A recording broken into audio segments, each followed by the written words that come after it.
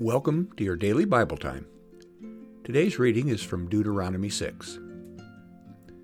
Now this is the commandment, the statutes and ordinances, that the Lord your God charged me to teach you, to observe in the land that you're about to cross into and occupy, so that you and your children and your children's children may fear the Lord all the days of your life, and keep all his decrees and commandments that I am commanding you, so that your days may be long.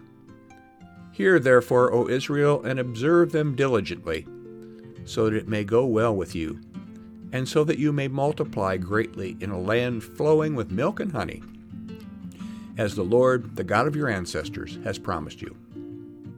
Hear, O Israel, the Lord is our God, the Lord alone. You shall love the Lord your God with all your heart and with all your soul and with all your might. Keep these words that I am commanding you today in your heart.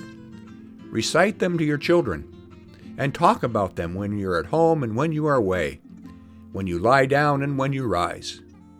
Bind them as a sign on your hand. Fix them as an emblem on your forehead, and write them on the doorposts of your house and on your gates. Here ends the reading. The children of Israel survived a tremendous ordeal as they wandered 40 years in the wilderness. When their trials were finally over, and they reached the promised land, the land flowing with milk and honey, God reminds them to remain faithful and remember how God had saved them. They are to remember by establishing rituals and prayers, so that they and their children will never forget the faithfulness of their Lord. Let us pray.